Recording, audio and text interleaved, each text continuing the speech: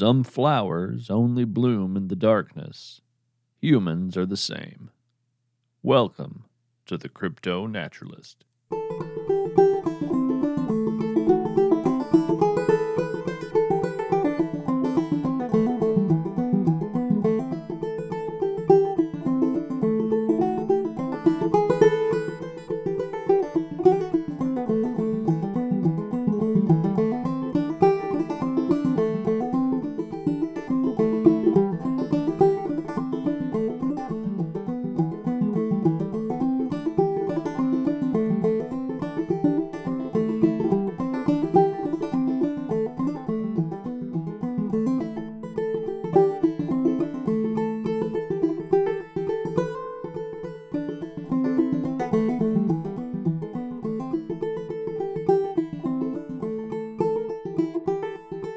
Good evening, friends. It's nearly 3 a.m. as I record this. I'm not far from Nelsonville, Ohio today, at an old roadside motel that was once called the Whippoorwill Inn. It's been closed for almost a decade. Its once white paint is peeling in long strips. The building looks like it's molting. There's a halo of broken glass and crushed beer cans around the place. The parking lot is mostly crumbled now, winter-brown vegetation lining the broad cracks in the pavement. It's cold tonight, but not biting. Just a hair beneath freezing. This place sits on an old byway. I can hear the main highway from here. When it was built, it siphoned a lot of the life from this old road. It haunts this place with its distant roar and murmur. I guess maybe I'm making the old inn sound a little foreboding, but it isn't. Not to me. What I see here is a human space returning to wilderness. There's nothing particularly foreboding about that. I like to see that civilization is still in conversation with the wilds, an ebb and flow of habitat and landscape. And, of course, habitat is why I'm here. I spent the evening lying beneath the old rose bushes that grow in a thorny tangle near the inn's chained entrance. I have a feeling that these bushes were pristine once, someone's pride and joy.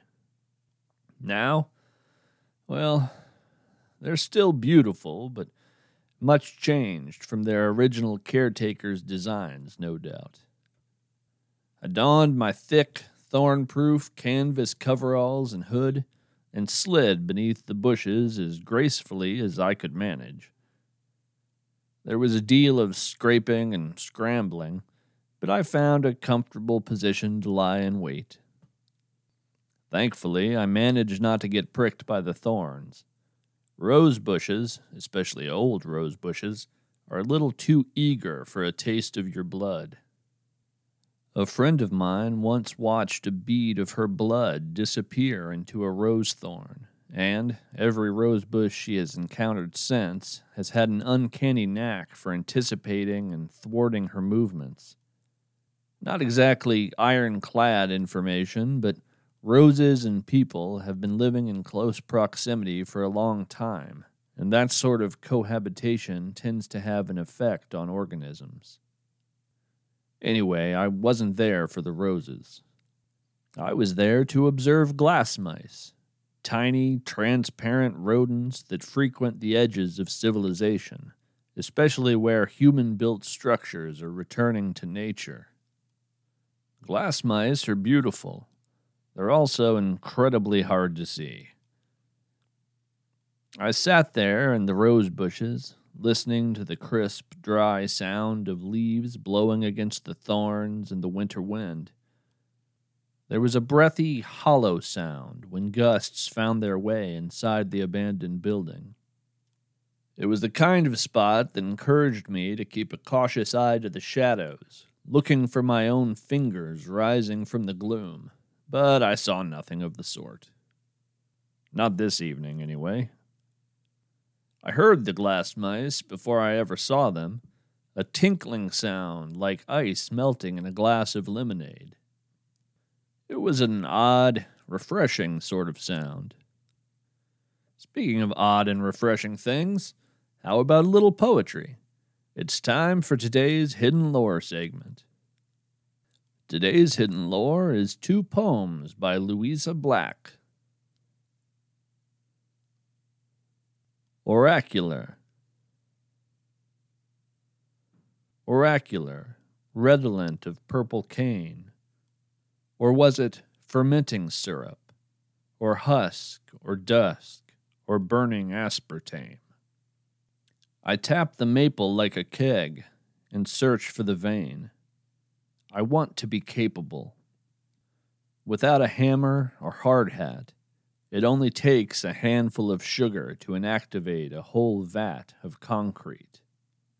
I want to be exactly that kind of sweet.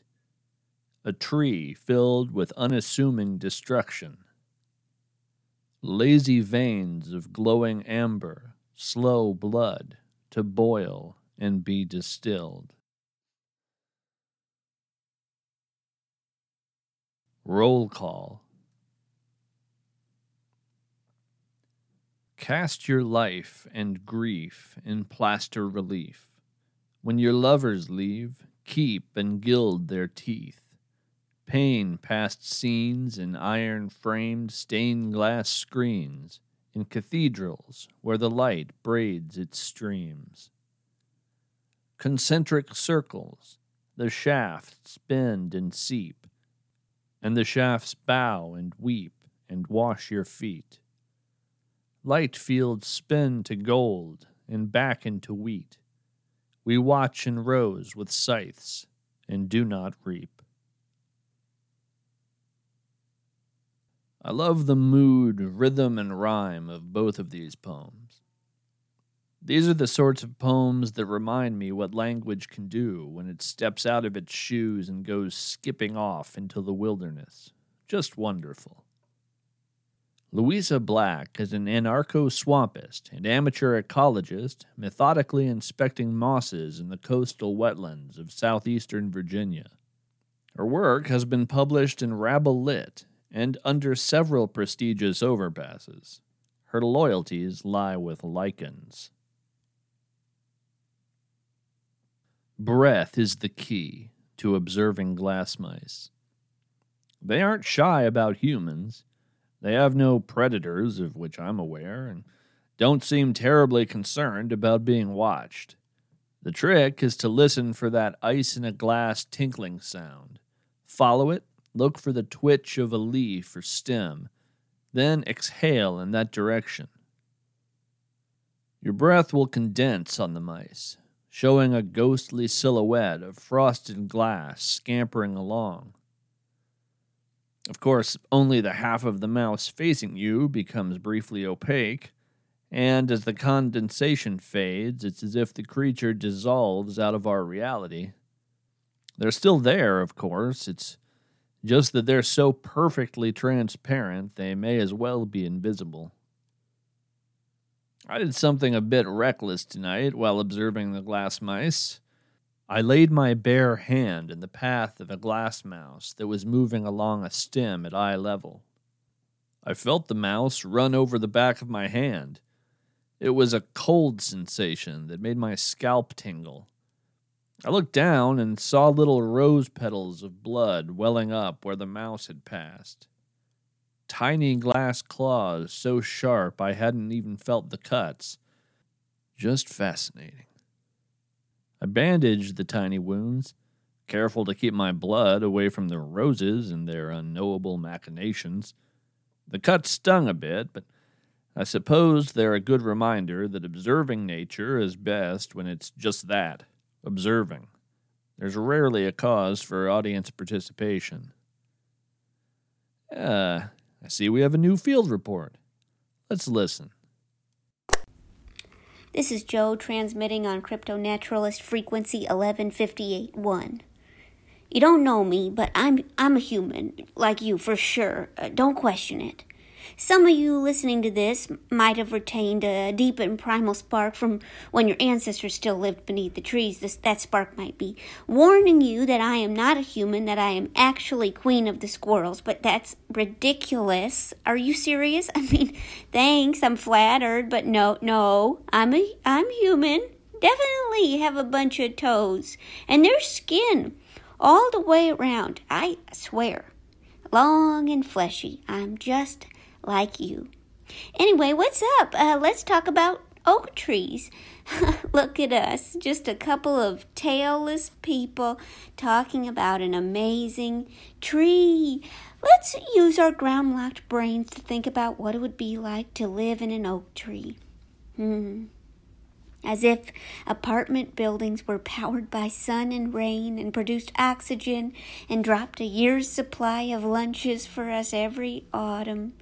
Lunches. I wonder if we'd still chop up those amazing suckers to make coffee tables. I bet we would. Oh, look, now we have these small tables we keep bumping into. Look, they hold our unread copies of the New Yorker. Isn't that good? No, it is not. I love the Oaks. I hate your stupid coffee tables. Joe, the human signing off.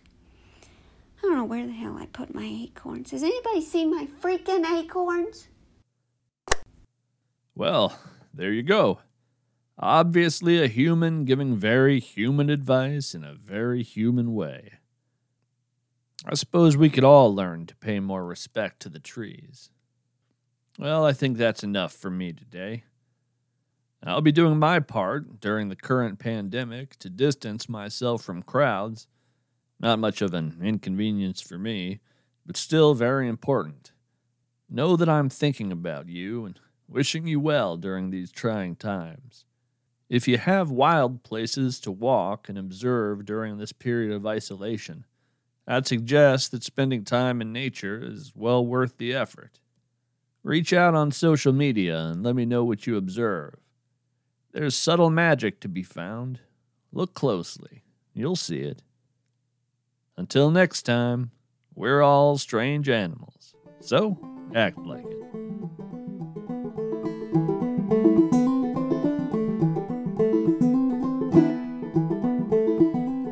Special thanks to Joe Firestone for today's field report. Joe Firestone is a Brooklyn-based comedian who can be seen on The Tonight Show with Jimmy Fallon, Joe Pera Talks With You, High Maintenance, Shrill, The Chris Gethard Show, and others. She can be heard on Maximum Fun's Dr. Game Show, a podcast she co-hosts with Manolo Moreno. Her album, The Hits, is available on Comedy Central Records. And if you like puns, check out Punderdome, a card game for pun lovers. She is very willing to work with animals. Please consider her for animals. If you have $1 or $2 to spare for Winnebago gas and podcasting equipment, I sure would appreciate it. Exclusive stickers, pins, shirts, and access to bonus content and strange expertise on strange topics await you at our Patreon page, patreon.com/cryptonaturalist. You'll find information on submitting your work for our Hidden Lore segments on the About section of our website at cryptonaturalist.com. The Crypto Naturalist is written and read by me, Jared K. Anderson. Special thanks to Adam Hurt for use of his song Garfield's Blackberry Blossom from his album Insight. For more information on Adam's music, performances, and teaching, visit adamhurt.com.